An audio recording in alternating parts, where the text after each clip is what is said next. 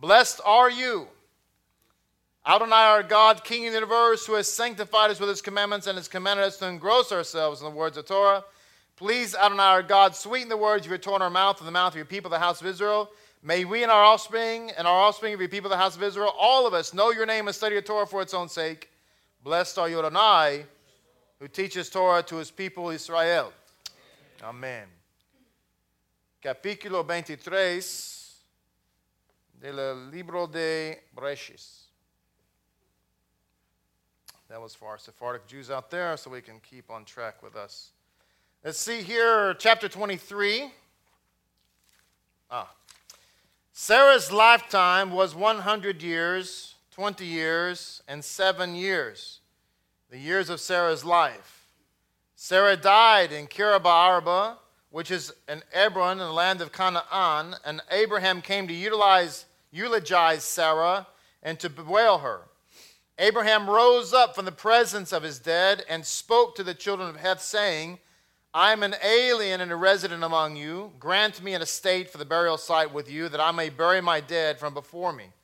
And the children of Heth answered Abraham, saying to him, Hear us, my Lord, you are a prince of God in our midst, and the choicest of our burial places, bury your dead. All of us will not withhold his burial place from you, from burying your dead. Then Abraham rose up and bowed down to the members of the council, to the children of Heth. He spoke to them, saying, If it is truly your will to bury my dead from before me, heed me and intercede for me with Ephron, the son of Zohar. Let him grant me the cave of Machpelah, which is his, on the edge of his field, and let him grant it to me for it is full price in your midst, as an estate for a burial site. Now, Ephraim was sitting in the midst of the children of Heth, and Ephraim the Hittite responded to Abraham in the hearing of the children of Heth, for all who come to the gate of his city, saying, No, my Lord, heed me. I have given you the field, and as for the cave that is in it, I've given it to you in view of the children of my people. Have I given it to you? Bury your dead. So Abraham bowed down before the members of the council. He spoke to Ephraim in the hearing of the members of the council, saying, Rather, if only you would heed me, I gave the price of the field, accept it from me, that I may bury my dead there. And Ephraim replied to Abraham, saying, My Lord, heed me. Land worth 400 silver shekels between me and you. What is it? Bury your dead. So Abraham heeded Ephraim, and Abraham weighed out to Ephraim the price which he had mentioned in the hearing of the children of Heth, 400 silver shekels in negotiable currency. And Ephraim's field, which was in Machpelah, facing Mamre, the field and the cave within it, and all the trees in the field within it, and all its surrounding boundaries was confirmed, as Abraham's, as a purchase in the field of the children of Heth, among all who came to the gate of the city. And afterwards Abraham buried Sarah his wife in the cave of the field of Machpelah, facing Mamre, which is Hebron, in the land of Canaan. Thus the field with its cave was confirmed as Abraham's, as an estate for a burial site from the children of Heth. Interestingly, this, as I said, begins the parashah of Chaye Sarah, but it actually begins talking about the deaths of Sarah. We ended last week's reading with the near offering of Isaac, although according to the sages, Isaac was actually offered, although not in the actual literal sense that you and I might expect. In other words, his blood was not spilt. Nevertheless, his soul ascended to Shemayim and was sent right back down. And so in a way, according to the sages, Isaac was in fact offered again, but his blood wasn't spilt. That was a significant difference between him and Mashiach. As I like to point out from time to time when the opportunity presents itself, there is a false idea, that the Mashiach and his Talmudim, and later those who followed him, were anti-rabbinic. They were against the Pharisees. Like the Pharisees were like the Darth Vader and his stormtroopers. And they were terrible, they're evil people, and they didn't want anything to do with them. And all that rabbinic stuff, all those rabbinic writings, all that Talmud, Midrash, Zohar, they considered it nonsense. They were sola scriptura. They were word of God only. Every single word of it they believed, and they didn't do anything else. And then you come to the book of Hebrews, which everybody considers usually to be Scripture. And in the letter to the Hebrews in chapter 11, it actually says that Abraham believed that God could raise Isaac from the dead, and in fact, God did in parable. So the question becomes, what's it meaning when whoever wrote the letter to the Hebrews, whoever wrote that, when they said Abraham believed that God could resurrect his son, and in fact God did, according to parable, what are they talking about? They're talking about the parable in the Midrash Rabbah. So in the letter to the Hebrews, it confirms the validity of the Midrash Rabbah by saying that in fact he did raise him from the dead according to the parable. And along those same lines, I just want to point out that in our Besorah reading, which Yared did so eloquently today, it says here, as they came down off of the mountain, which is Mount, what's the name of the mountain? I forgot the name of the mountain. The big dome mountain in Israel. Anyway, it's right there by Megiddo in the Jezreel Valley. It'll come to me later. But anyway, they went up that mountain. It's very, very, very tall mountain. It looks like a big, perfect dome when you see it from a distance. I've driven to the top of that mountain. It's very, it's long. It takes a long while to get up there. Anyway, and then it's right there by the Jezreel Valley, right across the valley from Megiddo. No, it's not Masada. It's Mount Tubal or something like that, or no, not Tubal. Tabor. Todarabah. Mount Tabor. That's what it is. But I don't want to bore you with the story. Ha!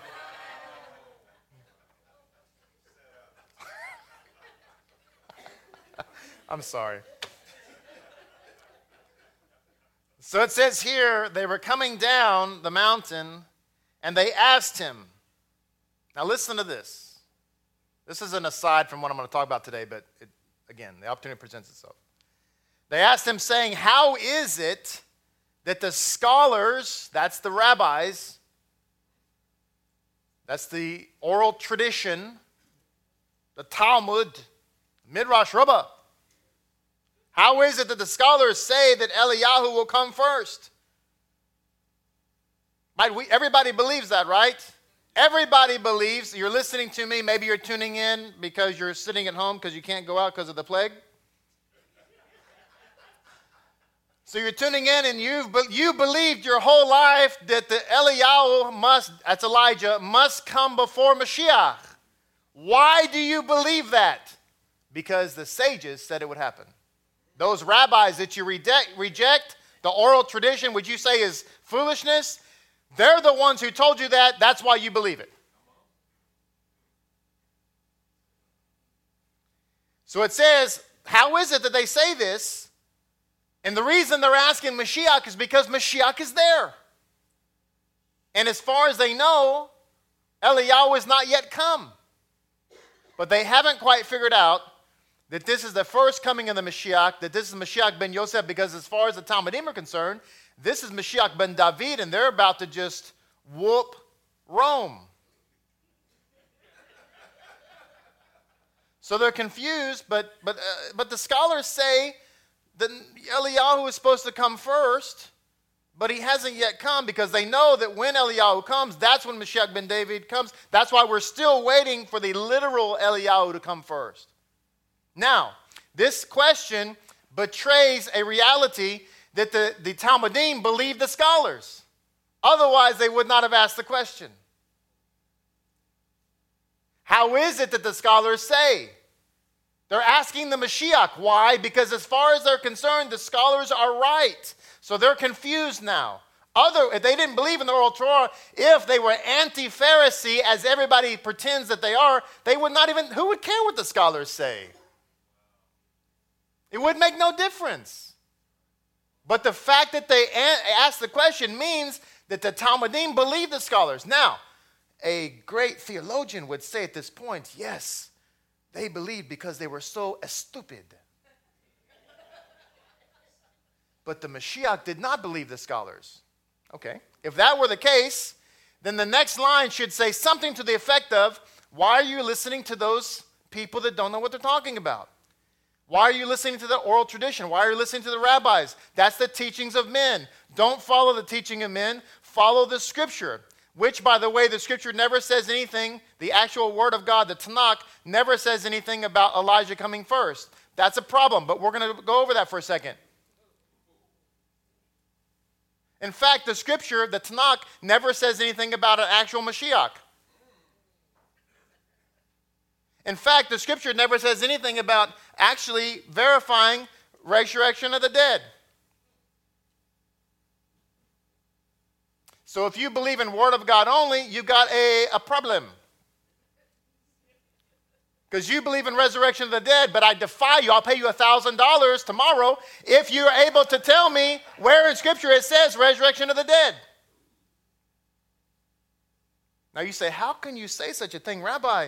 Everybody knows the resurrection of the dead. No, this is why the Sadducees had their fight with the Pharisees. This is why the Sadducees said there was no resurrection of the dead, because they were Word of God only. They were the original Lutherans.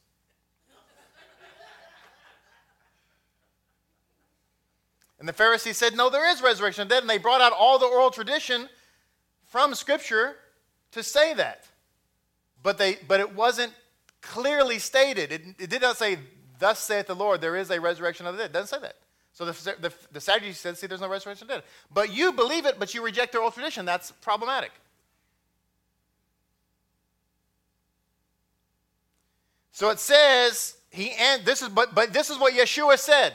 So they just asked him, what about the scholars who say that there's going to be an Eliyahu to come? If Yeshua was anti-rabbis, he should have just rebuked the whole premise of the question. But this is what he says. Listen to the answer. Yes, Elijah comes first. Oh, you missed it. You were sleeping. You were thinking about something else. They asked him, the scholars say that Elijah must come first. Let me translate. The rabbis in the Talmud hasn't been written down yet, but it exists. It just hasn't been written down. Just like the gospel existed before it was written down. You knew that, right? Oh, wait a minute. No, see, the gospels were all written down in the late 1st century. But they did exist in the beginning of the 1st century, right? Or did they exist only when they were written down? Let me ask you this question. This has nothing to do with what I plan to talk about today. Look, I got that many notes to talk about today. This has nothing to do with none of this. Let me ask you this question. How many of you know what a biography is? A biography is a story about somebody's life, right? At some point, normally when the person's dead, somebody will write a biography. Sometimes you write an autobiography, but you have to write that before you die, otherwise it couldn't be an autobiography. Y'all will catch that in a second. Some of y'all will be like, oh yeah, that makes sense. No. So a biography is written when somebody's dead, usually about their life, right? But if you take the theological idea that most people have, which is if it's not written down, it didn't happen, then you're writing a biography about somebody's life, but their life didn't actually happen until you wrote it down, which means you can't write the biography because it never existed.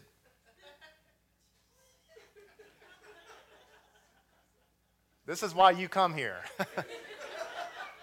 Because, see, the Bible was oral before it was written down. So if you say, I believe only in the written word, then you have a problem because it was spoken before it was written. You're rejecting yourself. See, the Gospels existed before they were written down. So anyway, Yeshua should have said, why are you paying attention to the Talmuds? Don't believe the Talmud. Believe Word of God. No, that's what he should have said if everybody who rejects rabbinics is right. But this is, in fact, what the Mashiach said. He said, yes, Elijah must come first. In other words, at that moment, those 4 words, Yeshua was confirming, say confirming the oral tradition.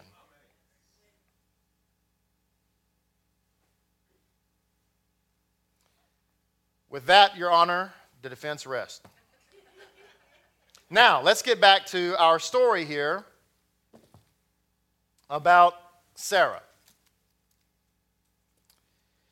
Now, Sarah is This is about the death of Sarah. It gives us the age of Sarah.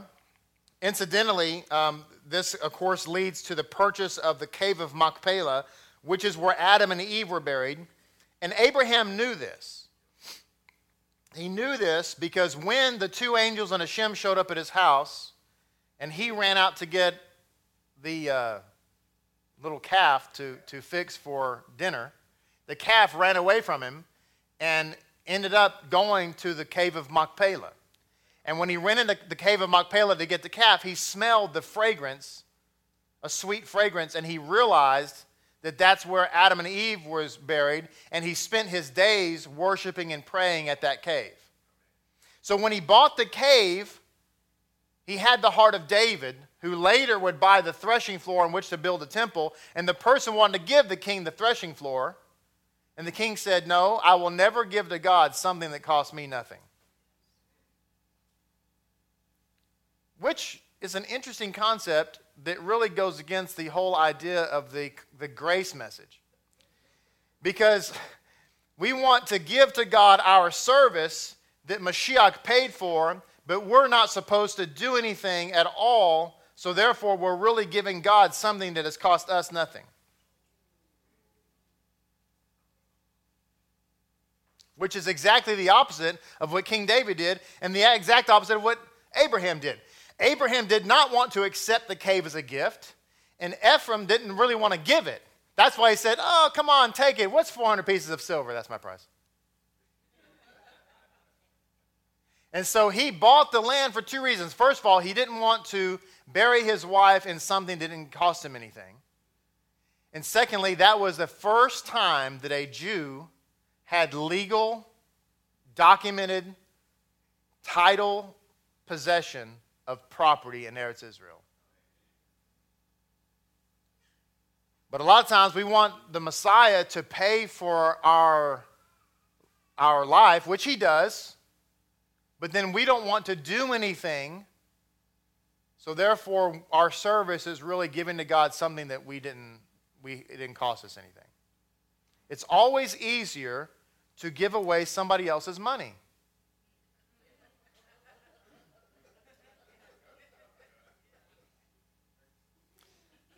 It's true. That's why when you look at the personal tax return of Democrat politicians, no, it's true. It's true. Their personal giving is tiny, little bitty, bitty, bitty, bitty, bitty. Because why? They're giving away your money. That's much easier. It's much easier. It's much easier to bless somebody. "Honey, do you need your rent paid for?" "Yes, I do. I'm going to go rob a bank and pay your rent." That's my gift to you. Anyway, it's called theft. Sarah's life was 120 years. What happened to Sarah? How did she die?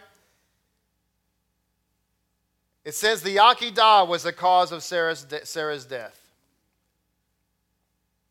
Now, there's a couple of ways that the sages explain this. One way is that Hasatan came to her and said that your son has been offered. And that shock caused her to die because she loved him so much, and she was, of course, grieved. And there's another point of view that says that, in fact, she was told that he wasn't offered, and that caused her the shock that led to her death because she was concerned there was something wrong with him, that this son that she thought was so righteous maybe, in fact, wasn't righteous. Nevertheless, the sages bring down that even though this was the cause of her death, Sarah was an incredibly righteous woman. She was actually far more righteous than Abraham. And she lived out her full life's term. It's just that Hashem allowed this incident to happen, which would be the cause of her death. There's another insight here. It says, we find that King David asked God to tell him how long he would live. God said to King David, or as King David wrote rather, "O God, let me know my end. What is the measure of my days?" In Psalm 39:5. "I have long ago decreed," replied God, "that no human being shall know when he will die. But I will tell you one thing, you will die on the Sabbath. And so King David said, I would much rather die on a Sunday. Then people would be able to honor me and eulogize me. If I die on a Shabbat, people will not even be allowed to touch my body. Meaning they won't be allowed to even prepare my body for burial. It says, I will have to be buried immediately, even without a eulogy. So let me get this straight. King David died on a Shabbat, and no one was allowed to prepare his body or even eulogize him. They just had to quickly put him into the grave, and that was it. No, see, y'all haven't quite connected it yet. That's how David died, and so the son of David, exactly what happened to him. So it says, it is impossible, God said. By Sunday, it will already be the time for your son Solomon to be king. One reign cannot even take a hairbreadth from the other. Okay. With what I just read, this is why Yeshua was raised on a Sunday. Yeshua was raised on the first day of the week, not because the first day of the week was some kind of holy day. No. He was raised on the first day of the week because Solomon, the new king who would sit on the throne in place of his father David, was scheduled by heaven to become king on the first day of the week. And the old king cannot take even a hair's breadth of time away from the new king. So when the king of Israel, Mashiach ben Yosef, when that kingdom ended, he needed to be resurrected on the first day of the week so that Mashiach ben David would begin his reign, because Joseph could not take a hair's breadth away from David with respect to the two Mashiachs. This is why he was raised on a Sunday. Mayim Loez brings down another insight here. It says that Sarah did not live out her allotted time. This is another opinion. Sarah had given Abraham permission to marry her slave Hagar, but after the marriage, Hagar became proud and began to despise Sarah. Sarah became angry at Abraham and said, because this is how marriage works. It's Abraham's fault. It was Sarah's plan and Abraham's fault. Hey. Sarah became angry at Abraham and said, let God judge between me and you.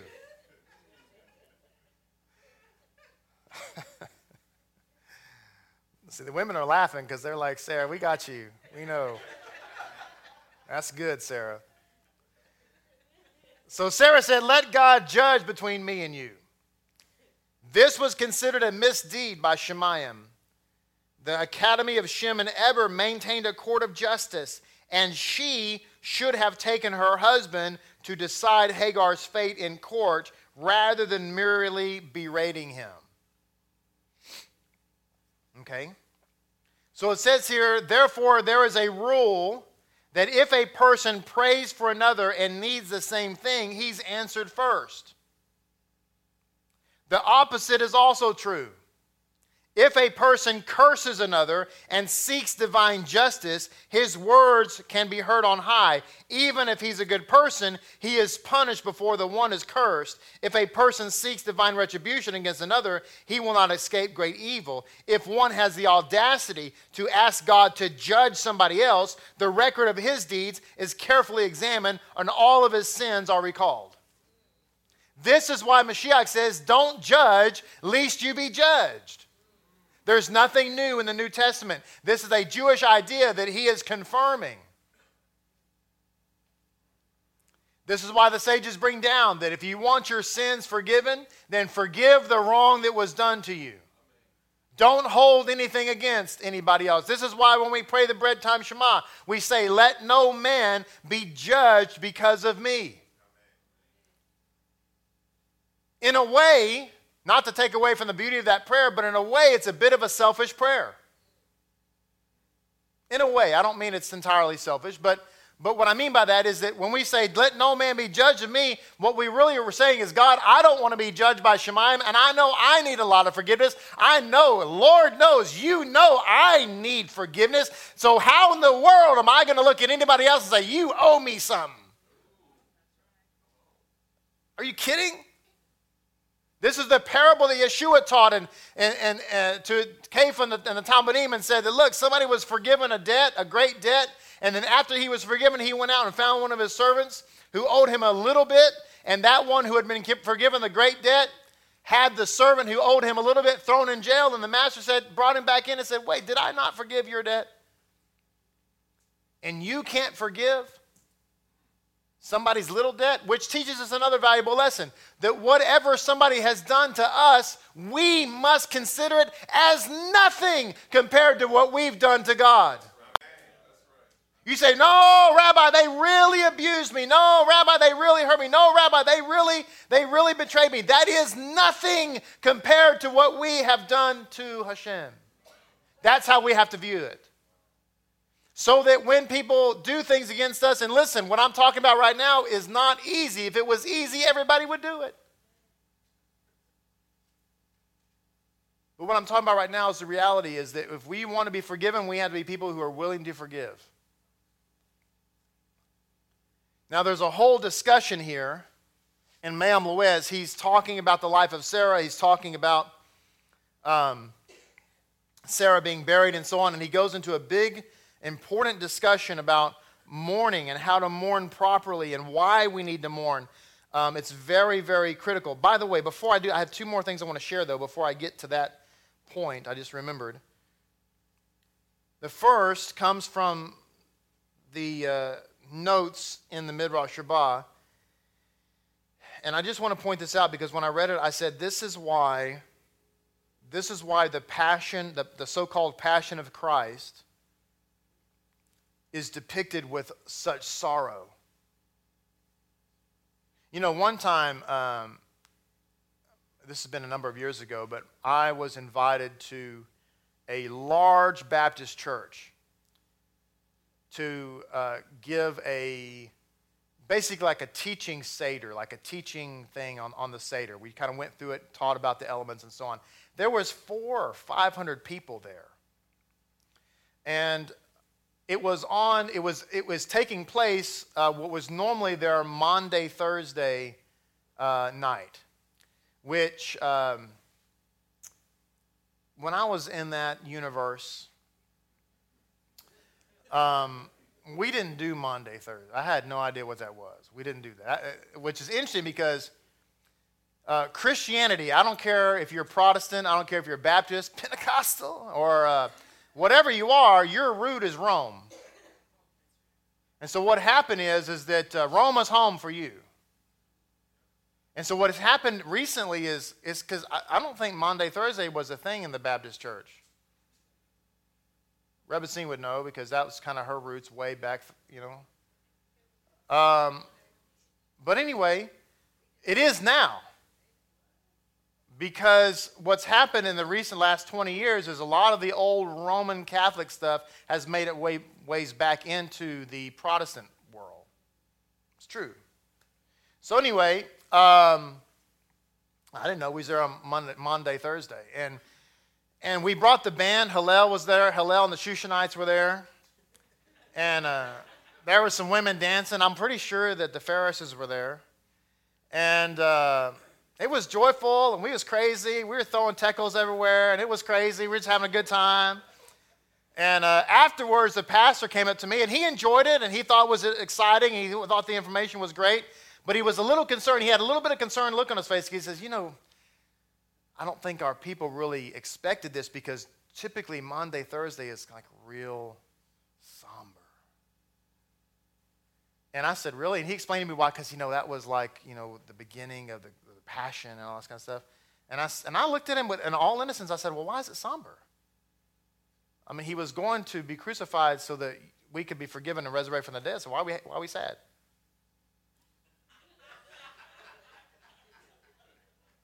And he kind of looked at me like, you need Jesus. That's what he was thinking. That's what he was thinking. That's what he was thinking. So it says, Ha-Meor Sheba Torah offered an answer that carries a powerful message. Hasatan, cursed be he, went to great lengths to prevent the Akedah from happening. So the question is, why would Hasatan even bother with Sarah? Since it already happened, the Akedah already happened, the effect has already taken place. Why would he bother messing with Sarah? And it says here that he went to great lengths to keep the Akedah from happening at all. For he knew how great an act it was, and that tremendous merit would accrue to Abraham and his descendants as a result of the Akedah. Although he was unsuccessful in preventing the Akedah, Hasatan, cursed be he, still sought to undermine the quality of Abraham's sacrifice and thus diminish the reward. So the question becomes, how was he trying to undermine it and diminish its quality? And this is how. It says, to this end, Hasatan, cursed be he, attempted to have Abraham, after the fact, regret his role in the Akedah. Hasatan, cursed be he, killed Sarah through the news of the Akedah, so that Abraham would think that he, by performing the Akedah, was responsible for Sarah's death. Abraham and Isaac went to the Akedah in a state of joy. They were happy to perform the mitzvah because they knew even if Isaac was to literally die, they knew that that was only because God wanted to bring the world back to Gan Eden, and they were willing and happy and excited to bring that to pass. Which, as it points out here, is the ultimate way in which a mitzvah must be performed. A mitzvah must be performed with joy. If you perform a mitzvah with sorrow or with trepidation, then you reduce, to a great extent, the reward for the mitzvah. So Hasatan, cursed be he, wanted to sully the joy by causing Abraham to regret his previous action. So why is it that the enemy has orchestrated this Maundy, Thursday, Passion of the Christ, depression?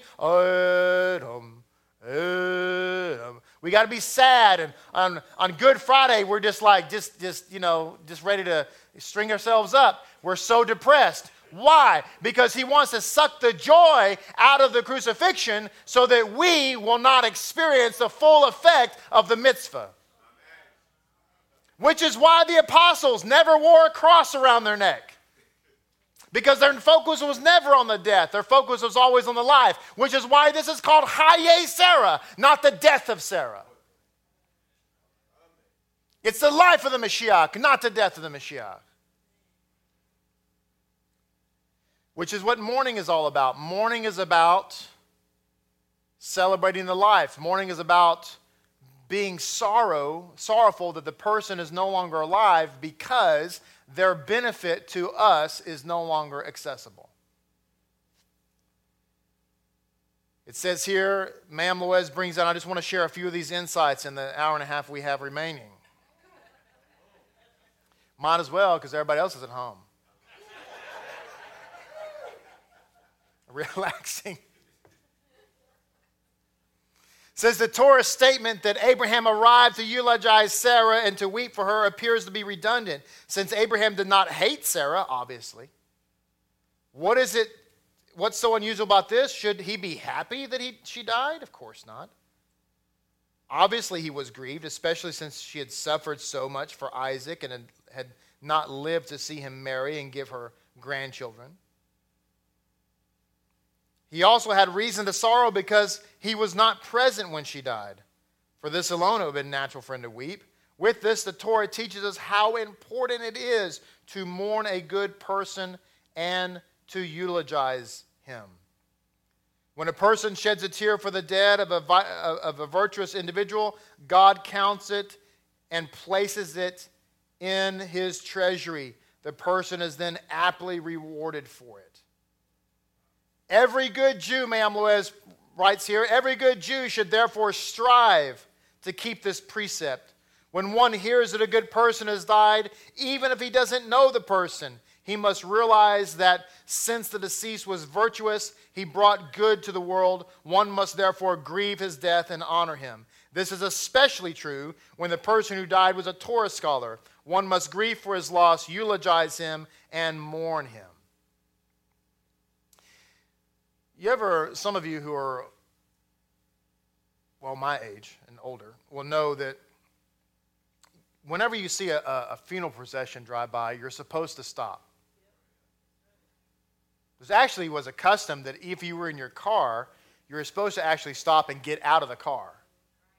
Sometimes you see this because in my profession, I have been involved in many funerals, led them and so on.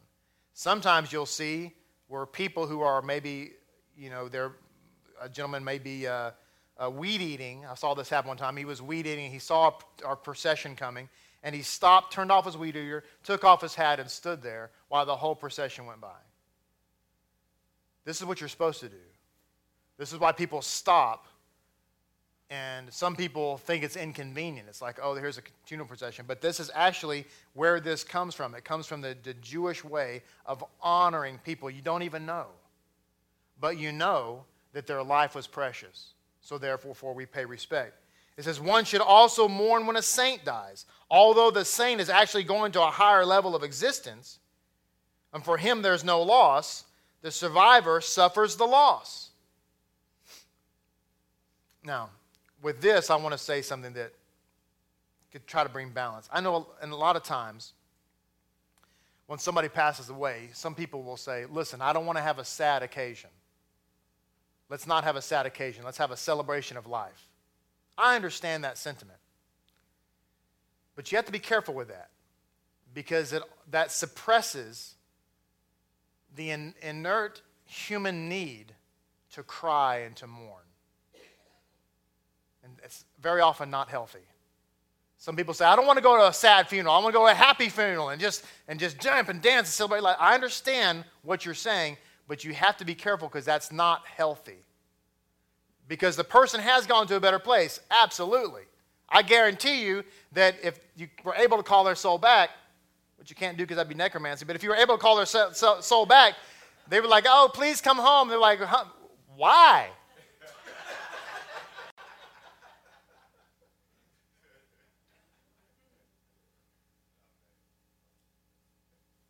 And we need to cry and we need to express our sorrow because we are at the loss.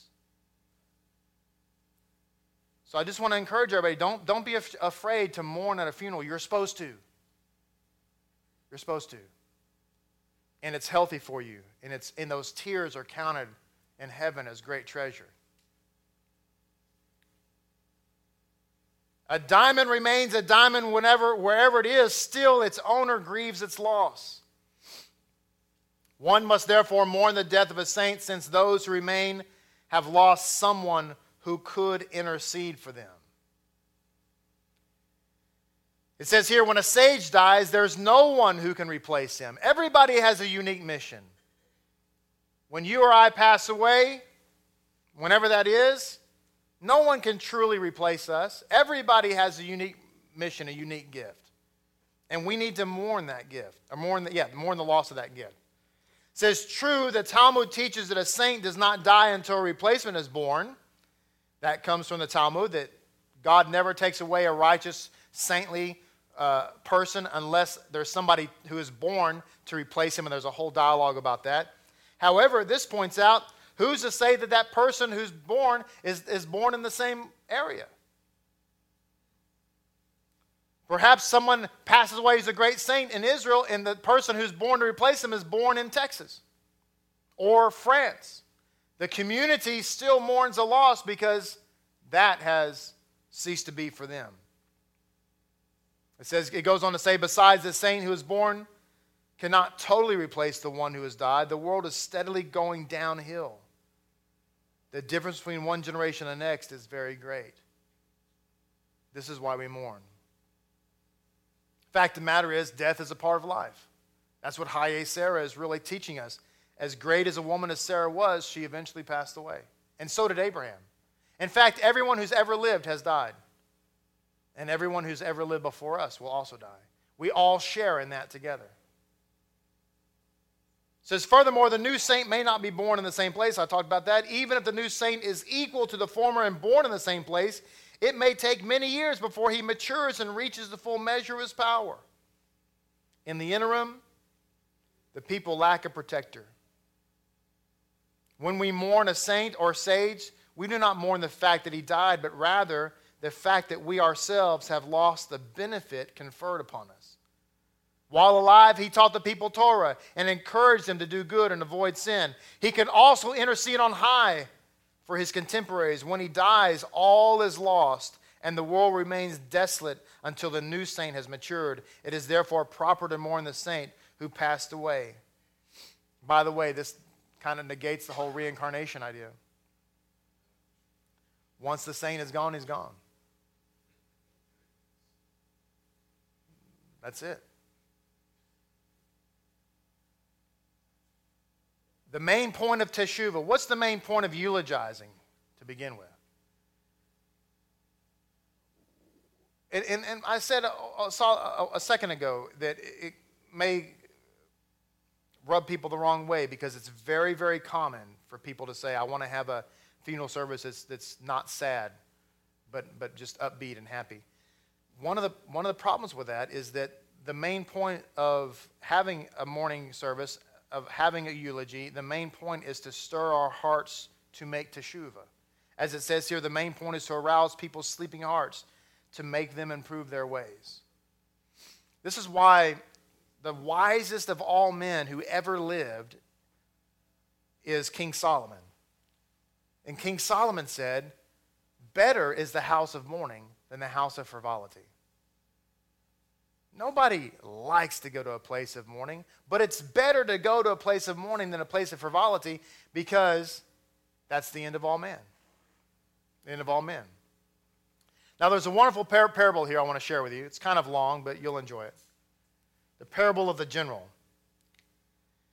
It says, there was once a great king who ruled over many kingdoms. Among his territories, there was a distant city which was his hometown.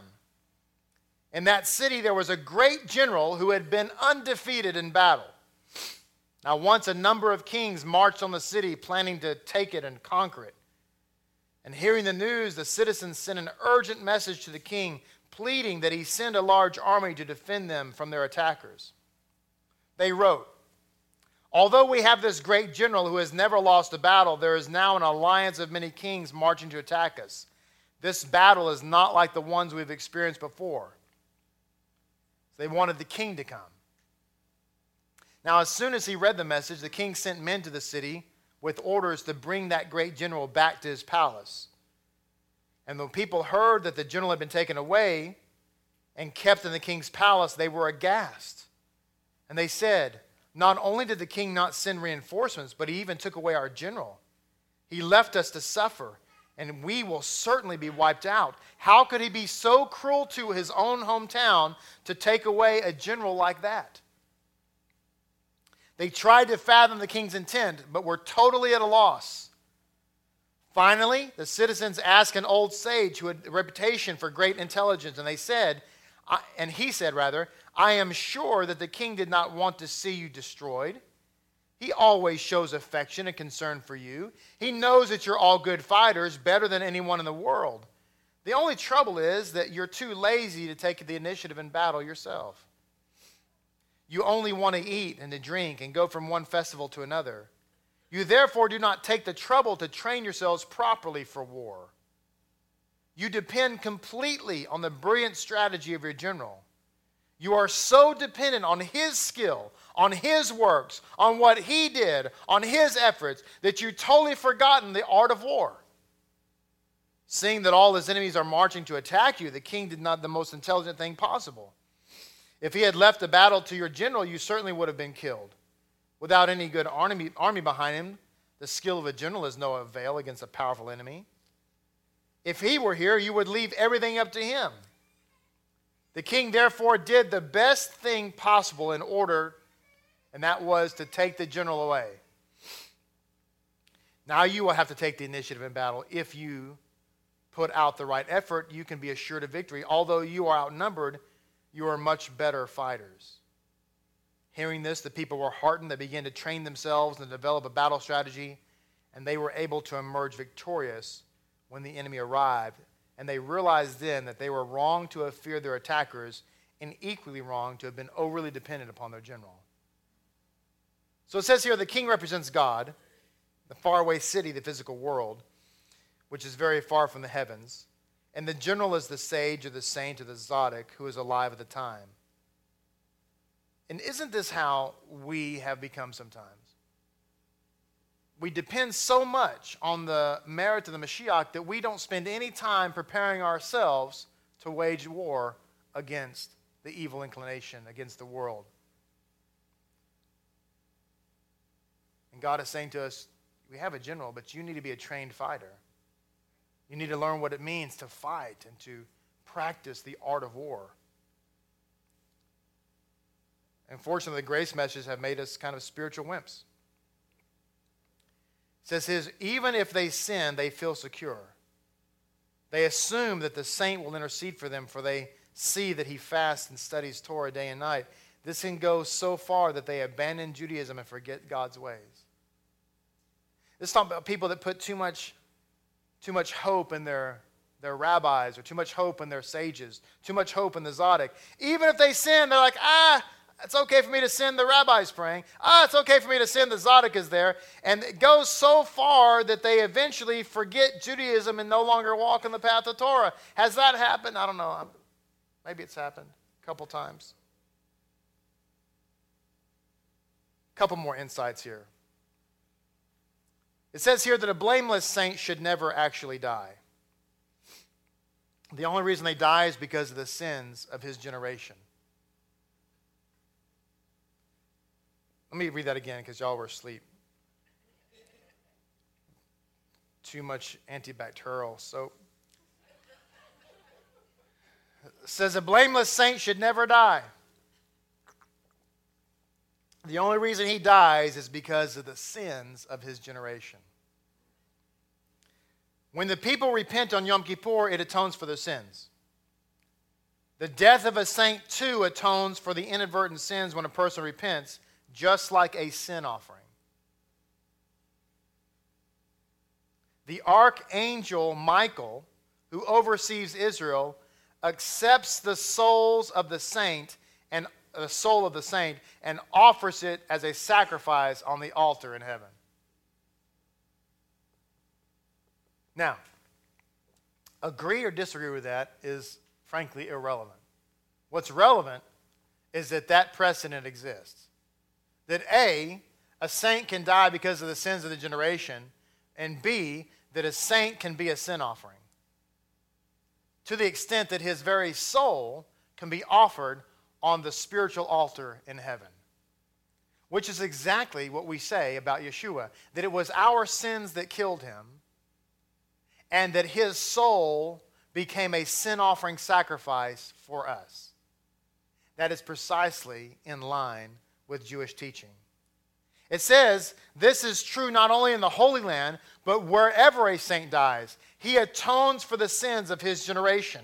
This is true of any blameless person who is pure of sin. His death is like a sacrifice. The only condition is that he have no spiritual blemishes, since a blemish renders him as an offering unfit for the altar. Now, the Mashiach is the tzaddik of all tzaddikim. So our contention is that not only does he make atonement for his generation, he makes atonement for all generations, past, present, and future. Even the generations that were intended to come into the world, but did not actually come into the world. It goes on to say here that a saint is like the soul of the body being the people. Have you ever heard the idea that we are the body of the Mashiach? The Mashiach is our tzaddik, and therefore he is our soul, as it's saying here. Now, why does Mashiach live? Why was it necessary for him to die but then be immediately resurrected? Why? Here's the answer. As long as there is a saint alive in the world, the attribute of justice has no power and no evil comes to the world. His merit protects his generation. But when people ignore the Torah and deserve to be punished, providence takes away the saint and God then wreaks vengeance upon the wicked as they deserve. The saint dies so that he will not witness this evil. Mashiach lives, and in his living, he makes intercession for us, and in his interceding, he keeps evil from overtaking us. That's why San Francisco is not destroyed like Sodom and Gomorrah. That's why. Sometimes the death of a saint is for our benefit, it says here, because when a saint dies, we realize how big of a sinners we are, and it leads us to make teshuvah. Obviously, however, a saint's death, it says here, does not atone unless people repent. If people are unmoved by the tragedy and say that it's nothing more than a natural event, then it's totally ineffective. No matter how old the saint is, we have to say, I don't care if he's 105. We have to mourn his death because something precious has been lost. One more thing here. We'll be done. So much more to say, but by the way, who is a saint or a tzaddik? That's not necessarily an extraordinary person, but just somebody who devotes himself or herself to God's will and does their utmost to avoid sin, it says here, and tries to keep all the commandments that pertain to him and deals honestly in business, doesn't mislead others, pays his debt on time, and does not harm for his own gain. So there was a scholar one time who practiced the studying of the track of Hagiga, which the word Hagiga means a festival offering. Because he did not know anything else in the Talmud, he reviewed this over and over and over again. That's what he studied all the time. All his life he studied this track until he knew it perfectly by heart. When he died, he was old and alone. And no one even knew that he had passed away. Suddenly a woman appeared in his room and began to mourn him. She cried in a loud voice until she had attracted the neighbors. The woman said to them, "Mourn for him, bewail him, and honor him, for this man was indeed a saint, who will in fact be welcomed with open arms in the Olam Haba. This saint honored me very much. He never took his mind away from me." The woman accompanied the scholar until he was buried. And after the funeral, the people asked her name, to which she replied, "My name is Hagiga." When they returned from the cemetery, the woman vanished and was never seen again.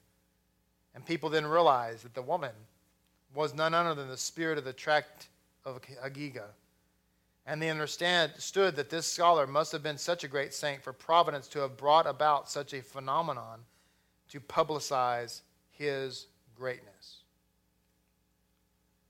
The reason I read that story is because our contention is the Mashiach is the Scripture manifest.